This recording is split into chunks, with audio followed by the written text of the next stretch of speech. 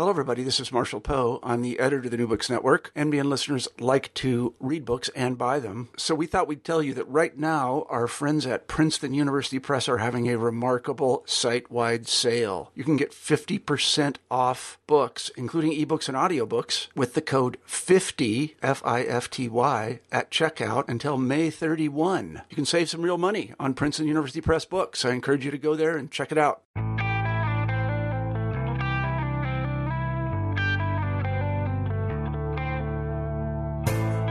Hello, and welcome to New Books in Photography. I'm Lorena Turner, the host. I'm a lecturer in the Communication Department at the California State Polytechnic University, and I'm a photographer too. One thing that I really enjoy about doing this podcast is the opportunity to talk with photographers who come to their work from very different ways and for a range of objectives. And no matter what the inspiration for their work, the form of the book is what unites them.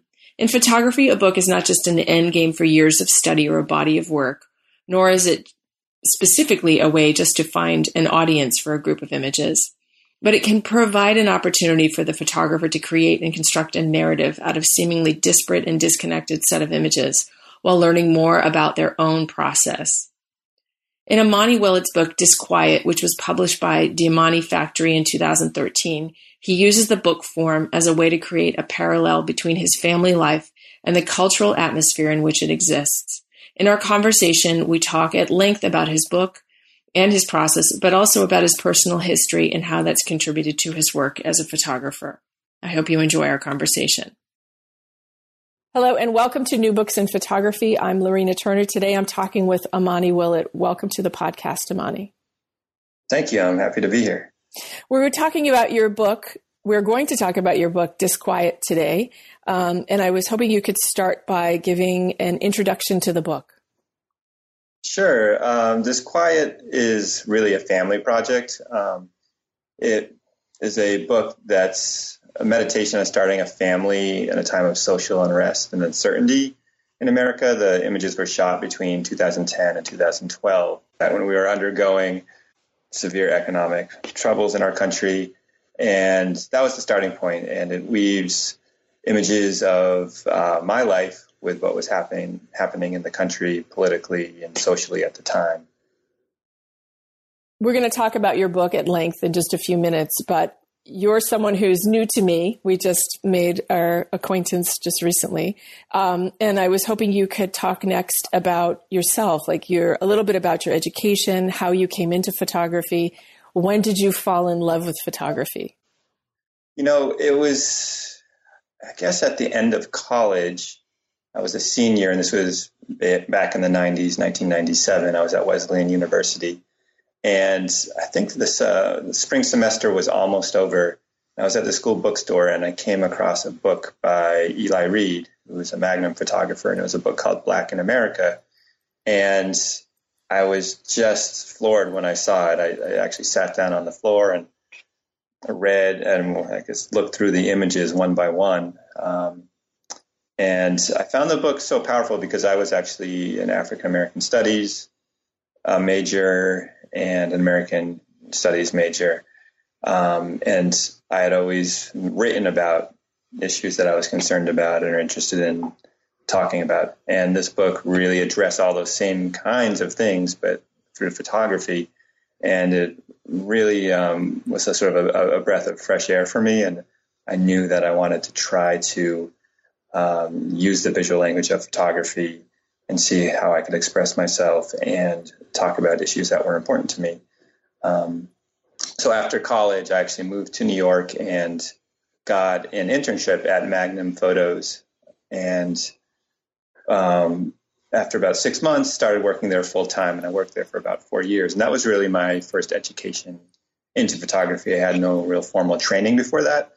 So I would spend evenings in the stacks looking at all the amazing contact sheets they had there from all the photographers. It was really quite incredible. You could look at every single contact sheet ever shot. And it was really such a great way to learn about how photographers were seeing, how they approached the subject, how they, would shoot to arrive at the images that were the important ones. And so that really was what colored and shaped my vision of my vision of photography at the beginning. After leaving Magnum, I started shooting editorially and commercially for myself, and also doing a lot of street photography. I was a part of a street photography collective for about 10 years. And there came a point, though, where I was getting bored with photography. I wasn't sure what I wanted out of it anymore. I was shooting editorially and commercially, and that wasn't incredibly fulfilling for me. And I was getting kind of bored of, roaming the streets, sort of aimlessly making, visually sort of interesting images, but wasn't really adding up to too much for me. So I decided to challenge myself and go back to school and get an MFA. I think MFAs are sort of a mixed bag. I don't think everyone is in need of an MFA. For me, it felt like the right thing to do at that time, and I'm really glad that I did it. It put me in an environment where a lot of the students were coming in with a background in art, and which was completely separate from, different from me. I had experience shooting, I had experience in the photography field, but I didn't have an art background. And so it was a real jolt at first, and it really challenged me to try and figure out where I wanted to take my work. So I did that, and then started working on book projects, and sort of figured out through that process that books were what I wanted to work on. And so since school, I've been working on my own independent projects and doing shows and doing some teaching. So I have a couple of questions about your experiences. Sure. Before we talk about your book, just because they piqued my interest. So why were you an African American Studies major? Oh, so I am half black, half white. Mm-hmm. So, African American culture has always been a particular interest to me. My parents were actually both Quakers as well. So there is a real sort of spirit of being politically active in my family and in my family's history. So it was sort of a natural fit. And did your family, when you were growing up, was your African American identity, was that something that was in your household? How do I say this, kind of like shown to you, or like brought to you and said, like, look, this is a distinct history that's something that you need to kind of attach yourself to? That's a good question. So my mom is Black, and when I was young, maybe 3 or 4, she was looking for books to read to me and couldn't find many. So she did a lot of research and was really quite disappointed at what she found, and actually ended up opening a bookstore for books for children of color and people of color. And I grew up in Cambridge, Mass. So it was her bookstore was really like became a place for people to congregate in Cambridge and talk about issues of race and identity. So yeah, it was instilled in me at a very early age. And actually, it's funny, I never made the connection, but that might be one of the reasons I'm interested in the book form now. Is I was always surrounded by books, and always in my mom's store looking at books growing up. And, hearing all these amazing stories that were happening in books. She had a good run, and then, Barnes and Noble, she had to throw in the towel at some point. But that experience definitely has stayed with me forever. And actually, one of the other long-term projects I'm working on is images of the history of the Underground Railroad. So, again, because of my background being black and white and my parents being Quaker, that history, that part of American history is of great interest to me as well. Is that a project where you're doing historical research to find images? That's a project where I'm actually doing a lot of research to find undocumented Underground Railroad sites and driving around the country to photograph them. That's fantastic. I bet that's quite an adventure for you. It is. And I don't get out and shoot as much as I would like at this point. but I am always researching, and I have this really elaborate Google map with all the sites that I would like to explore. So then I have a certain criteria with how I pick what I want to shoot. You know, I really, like I said, don't want it to be marked, but the sites have to be interesting to me in some other way, either, you know, the story of what happened there, or the way the past has been erased from those sites. You know, maybe it's a shopping mall now, or what have you. And then you talked about a little bit about your time at Magnum, which is fascinating, and what a rarefied experience. Oh my gosh. And looking at people's contact sheets, and I'm wondering that what strikes me about that is I teach photography, and, you know, I understand the value of the contact sheet. Like there's so much that you can learn and understand about someone's thought process by looking at images in that form, in that kind of linear way. What's done when we're shooting digitally, when we're primarily, you know, photographers are primarily shooting digitally now, and in Magnum, are they taking those images and creating some type of like a virtual contact sheet that you can easily access? Or has that problem not been kind of addressed yet? You know, that's a great question. And as I was talking, I was actually thinking about that as well. I actually haven't been there since 2001. So that's maybe I'm not sure. It was very exciting. We were just starting to scan things and print things digitally at that point. So I'm not sure how they've done the archival process. I'm not sure if the agency has all of the images or just the selects that the photographers now want to submit. You know, that's a great question, and you're right. It does sort of put a hole in the psychology of looking at how photographers are going through the process of making their images. Well, I'll maybe have to find out. Yeah. Right. And then you'll have to let me know. What did you learn? Interesting that you talked about the MFA as being a mixed bag, and I think a mixed bag experience. And I think that's a common thought that people have as a part of that experience. You know, you go in with thinking that it's going to be one thing, and you're going to get all these questions answered, and it's going to solidify your identity and your trajectory.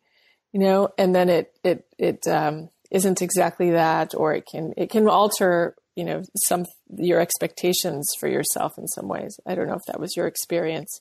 Yeah, I mean, I had a lot of time between undergrad and grad school, so I felt pretty certain that it was the right time for me. I kind of had I had a good idea of what I wanted to get out of it. So I would say it was on the whole pretty positive. You know, even with the questions that it brings up, that sure sort of tears you apart. It makes you question everything, and they try to put you back together. I guess more of my reservations come around the idea of like this culture of MFAs in photography or in art, and them sort of being this necessary part of the process now, which I'm not convinced is true. And I think there's a lot of negatives that can come out of that. I think a lot of people go to school before they're ready for it. I think a lot of people who go to school may not necessarily need to be there, or they don't know what they want to be working on. And then, you know, it sort of also creates this culture where all the people are learning the same things and being indoctrinated with similar tastes and ideas of what's valuable. And I don't think that's necessarily a very good thing. Those are my hesitations. I understand. For example, you know, if you go in and you're a photojournalist, you know, people aren't going to have much interest in looking at work that is straight photojournalism, for example. You know, so I think there's a lot of prejudices in terms of what is valued. Well, that is a good segue into your book, because of your book, Disquiet, which came out in 2013, but it's such a wonderful book. And as you kind of mentioned in our early discussion through email, that you've been thinking about it a lot recently because of what's going on in our country. And you feel like it's a good time to revisit it. So So we happen to encounter each other at this moment, so we can talk about it. But your book kind of merges together some photojournalism and then some more like they're documentary, but they could be more narrative as well. Maybe so we're going to talk about that now. Tell me a little bit about how this project of Disquiet got started. Sure. So back in 2010, our country was going through. So back in 2010, my son Satchel was born, and basically the world that he was born into was one that I found sort of disturbing and challenging. You know, it was a very depressed economy. You know, people were really talking more about climate change and, you know, wars and political dysfunction.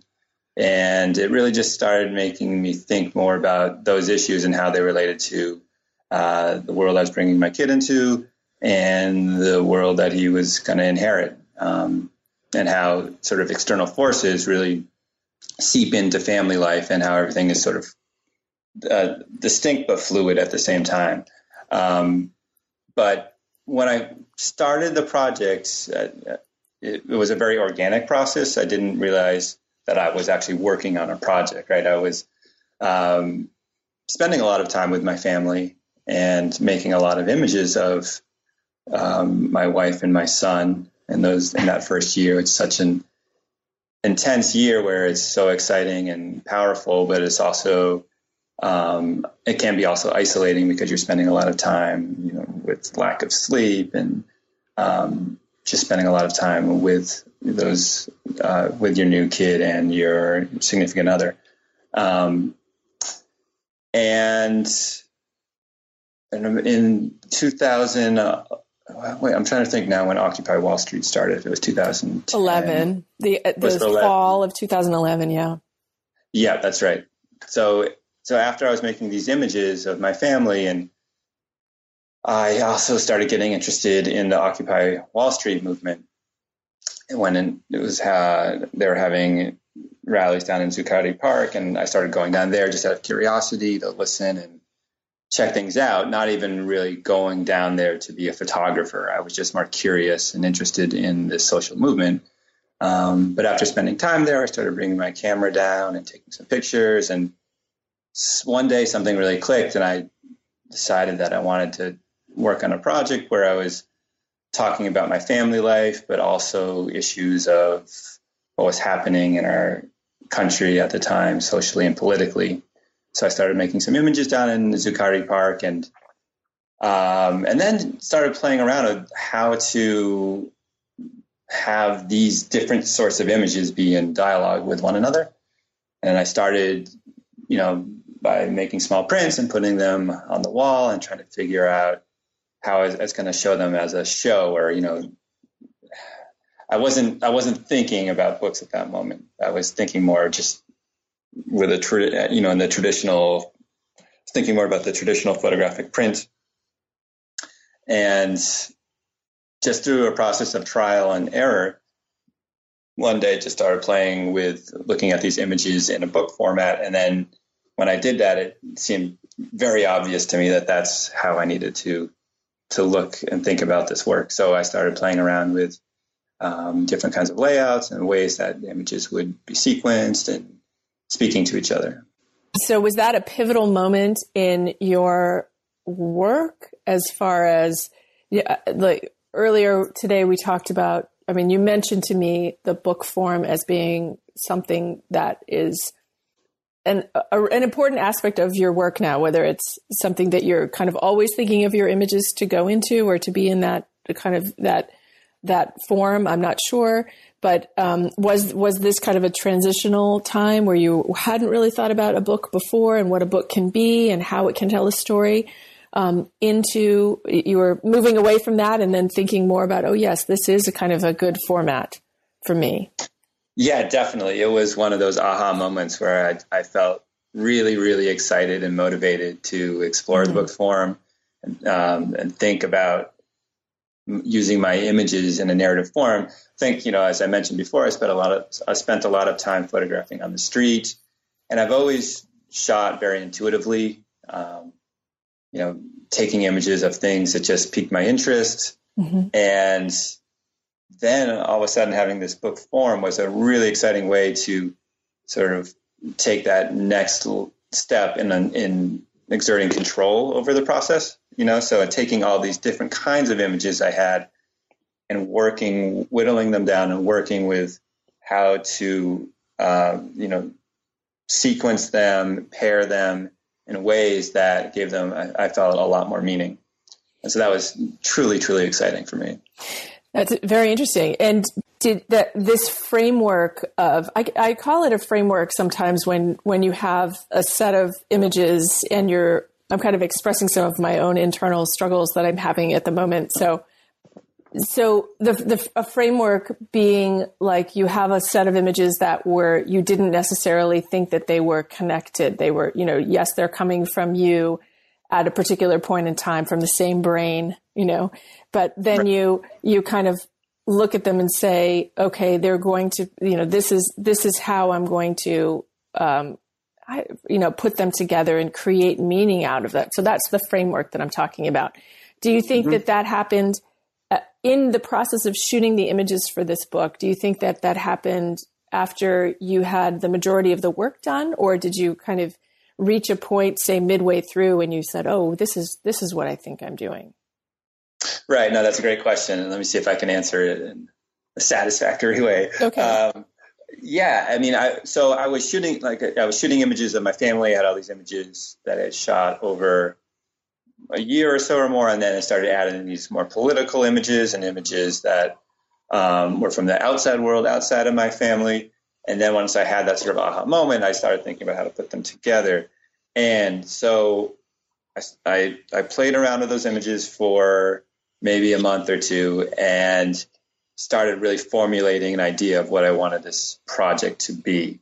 And at that point, I was able to go out and to continue to shoot in a more directed and purposeful way, mm-hmm. Mm-hmm. But still trying to honor the way I typically shoot. You know what I mean? I didn't all of a sudden mm-hmm. want to have images that felt different from my normal way of photographing. So I had loose themes in my head and ideas that I wanted to make sure I captured that I could then bring into the book form. But the really exciting thing about a book is like, you put one image next to another and all of a sudden you have a dialogue, right? And people are then forced to try to reconcile why these images are together. Your mind wants to create these narratives. And, I think one thing that's really interesting is, often when you actually have images that don't seem so similar, it really is a space that can activate the brain and create these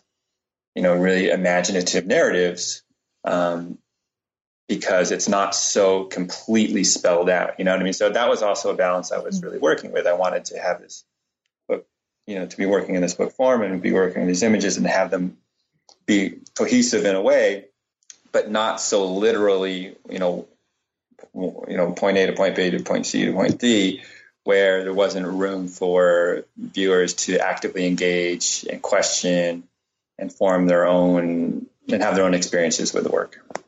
Well, it's a beautiful book from what I'm looking at a PDF version of it. And from what I can tell, as a product PDF version, it's really, really quite stunning. I mean, you have some black and white images, you have color images, and both of those have very different qualities. And, as you describe, you're placing them next to each other, not necessarily on the same page, but just next to each other within the same context. And it really does create quite an incredible and interesting and unique and compelling feeling, to look at them in this way. Yeah. And when you have lots of different kinds of images, you have to start thinking about, well, how do I treat these images? Do I treat the ones that are similar all in the same way? You know what I mean? So, for example, all the black and white images in the book are full bleed images, full spread, double page spreads, full bleed. And so there is some order and consistency in the way that that's done. They also sort of operate as breaks in between other things that are happening. And I was thinking actually somewhat about cinema. In cinema, we're very used to seeing scenes cut from one thing to another, from one place to another, and they could be totally unrelated, right? But I feel like in photography, we don't usually see that. We usually see sequences of images that stay within, especially in a photo series, right? Like a 20-image series, you're seeing images that relate very specifically to one another. But I was thinking, well, no, it doesn't have to be that way. We can sort of use the ideas of cinema and cut from, being here inside to being somewhere completely different. And I like that flow. That's very interesting that you say that, and that never had occurred to me, because and I'm sure that's probably you have, obviously, your project's a unique project, but ideas themselves, emerge across many people, can emerge across many people simultaneously. So what sometimes when I look at books or projects that have kind of images that are seemingly disconnected, I worry about, because sometimes I'll take those images and say, like, parallel them to my own work. And I'll think, is this coming across as like a portfolio of images, taken at a particular time? How is this person, and how, therefore, how do I like step away from that and really kind of look at them and create this connection? And I think you've just described something that's pretty unusual. A pretty unusual way of looking at it, at least to me. Again, other people may have had that idea, or use that as a way to work. That's really lovely. That's really lovely. Are you shooting with film and digital, or just because the black and white images are very grainy, as you said, and they have? I mean, there's because so many of them are shot when it's dark and there's low limited light. The textures really emphasize the texture of the file. I mean, I don't know if it's a file or if it's a print. I'm not sure. The origination. Those are actually heavily manipulated. Where I've photographed, rephotographed, printed out on newsprint, scanned and rephotographed, and to get this sort of degeneration to the images and consistency throughout them. I'm trying to think if, the film versus digital. There are some images that were shot on film, but I would say probably 75% of the images were captured digitally. And how does printing out on newsprint, how does that change the quality of the image? What was it that you were looking for in that? It was more of a gut feeling. It was just a process, that I was playing with. But I wanted, because they were sort of news images, I wanted to give them that sort of grainy old look. And that was just the process that I used that worked. And because they did have different feelings, they were in different settings and different amounts of light and all that, I wanted to find a process that would really bring them together in a unifying way. So that was the objective there. But yeah, I mean, really with this project, it was, obviously a lot of time shooting, but the real heavy lifting was in the sequencing, just really thinking about that flow and thinking about, when you were just talking about, how do you make a body of work that doesn't just feel like a portfolio of images, right? And to create these connections. So it's, thinking about gesture, and okay, so in this one picture, there's a hand, and in this other picture, there's a hand in another place. And even though they're disparate, the images are very different, there's that connection. Or looking, I really love the idea that photography itself is a language, like the physical properties of photography. So, light, color, composition, and how can you create similarities between images that seem very different, but you can do that between using a very similar color palette or composition or these other things. So I was really also thinking quite a lot about that as I was making the sequence in the book. I mean, this is an obvious connection, but I really like, again, something I haven't seen, but on the one page, and I think on the PDF, the page numbers are probably not accurate to the actual pages. But my description, I think, will be clear enough so someone can find it. There's a picture of an older person whose hand is resting on top of a sheet in a blanket. And that's on the right page of the right side of, an open face spread. And then on the next page, if you flip it over on the left side, is a large picture of like a new baby's foot and 2 feet, but one is more in focus. And then the other, and that's and you have a different color palette. The light is different. But they're both kind of muted and the light's coming from a similar direction. So there's a nice connection that's made there. That's really nice. Thank you. Yeah, that was my grandmother who passed away right before my son was born. So, in the project, thinking a lot about these life cycles as well. Right. So tell me a little bit about this picture, just because it's a striking image and in some ways it looks, there's something unreal about it. It's not far from the two images I just talked about in the book, and it's someone's leg that has sutures down the front of it. Yeah, that was my mom, who had a total knee replacement. And, it's sort of, for me, it was also referencing just the way thinking about our country and where we were and sort of being held together and with this rift down the middle. And that was actually a really powerful time. Just a little backstory. My mother's mother actually died during knee surgery, and then my mom needed the same procedure. So it was like a really anxiety producing event for her to go through the same process, but it turned out all right. Wow. Yeah, that would be very stressful, I'm sure, for her and for you too. Exactly. Other members of your family. Yeah. So the title, where does the title Disquiet come from? Yeah. Where does that title come from? Mm-hmm. I was trying to think of the right, the book is sort of subtle, in a lot of ways, right? It's sort of quiet, at least. And so I like that idea of quiet and the disquiet and this sort of like subtle dis-ease or unease with what was happening in the country and how it was seeping into my life and creating a sense of disquiet. So I liked how the word mirrors how I was feeling, but I also like how it's a sense of quietness as well.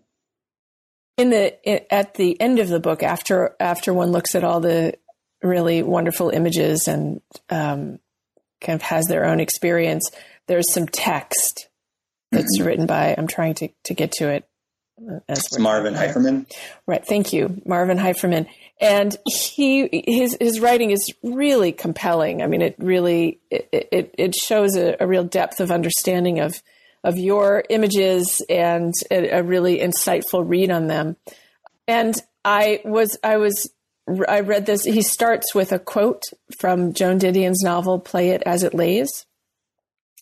And I love this because it kind of, when I was reading this before we were talking, I highlighted that quote and I said, I'm going to ask about this. So I would love to know, I'm going to read it for you. And then I'd love to know what you thought when you first read it. So it says, there was a time when I played and replayed these scenes and others like them, composed them as if for the camera, trying to find some sort of order, a pattern. What did you think when you first read that in his writing? Well, so I think one of the, I agree that Marvin's a terrific human being. He's an amazing critic and curator of photography. So we should look for some of his other books. He's written a lot about the ways we use photography in society. But in this particular instance, he was someone who I had been showing this work to from its infancy. So he had seen the whole process, the whole project. And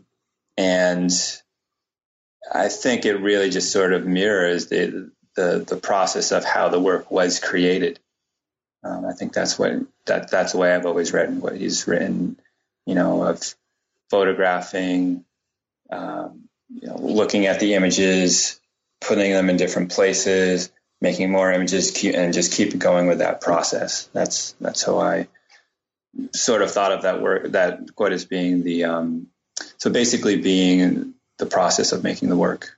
Mm-hmm. It's really quite suiting. It's quite the perfect quote to start his writing about your images on. What are you working on now? So right now I'm actually finishing up a project that is about a hermit who lived in the New Hampshire woods in the 1800s. My dad actually bought the land that the hermit lived on. He didn't realize he was buying this land, but in the late 70s, he bought a parcel of land in New Hampshire and built a cabin on it.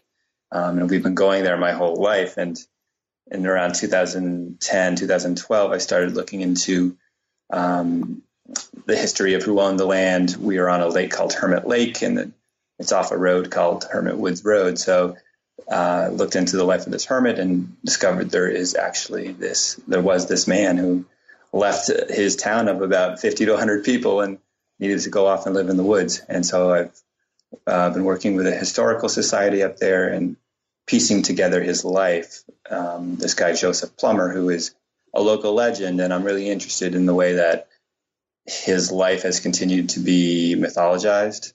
Mm-hmm. And I think because there's so little concrete information about who he was and what his history is, it just really fuels that mythology. And so I've created a new project that is, I have a book dummy for now, which sort of tries to be true to that idea that it gives you bits and pieces of information to help create this portrait of this man who we don't really know. And actually through the process, what I've also come to realize is that I feel like my dad is turning into this hermit. He spends more and more time up there on that land. It's where he'd rather be more than anywhere else in the world. And he just feels very at peace up there in the woods. And so I've been using him as a stand-in for some of the images. And it's been a really fun project to work on. So that's being finished up now. And then I have a few other projects that I'm getting under the works, which are sort of an extension of my Underground Railroad images that are more about race relations in our country. They both sound really fascinating, and I'm very excited to see your book about the hermit. That sounds like a really poetic take on something that sounds like you will have a poetic take on something that really one can learn a lot from looking at someone's life from through history that way. That may not have made the most sense in the way I constructed that, but. No, I think that's exactly right. Yeah, no, it's looking at, I actually worked with the Historical Society in town, so we have some of his actual belongings, and I was able to track, his actual gravesite. It took me about a year to find it. And yeah, so it's playing with these ideas of fact and fiction and, and creating this story. And it looks like hopefully it should be published in the fall of 2017. So I'm working on that. Great. Yeah. When you were telling me about your relationship to photography when you entered into your MFA program, you said that before that, you said, chronologically in your life, you said before you went into the MFA program that you were a little kind of disillusioned with it. And I'm wondering, how would you describe your relationship to photography now? Well, I feel reinvigorated, really. For me, I think every artist needs to find the form that they feel really suited to. And, I feel very lucky and fortunate that I found the book form. And at least for now, that's really giving me a lot of energy and drive to keep working on these stories that I find so fascinating. And I feel like I have, already an idea of the outlet that I want them to be in. So in some ways, the way I subsequently made images is a little different because I have more of a concrete idea of a framework for how I want to approach these stories. So, I still shoot intuitively for a lot of the images, but I also am constructing things more. But yeah, it's really been, for me, the